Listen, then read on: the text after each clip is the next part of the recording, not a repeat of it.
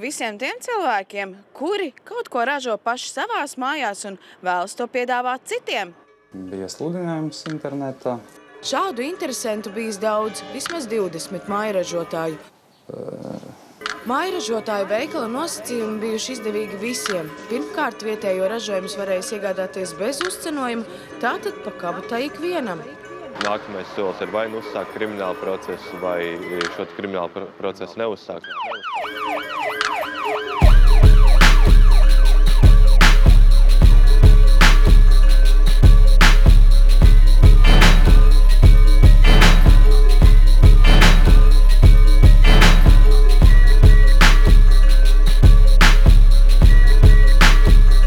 Netīrās cilpas.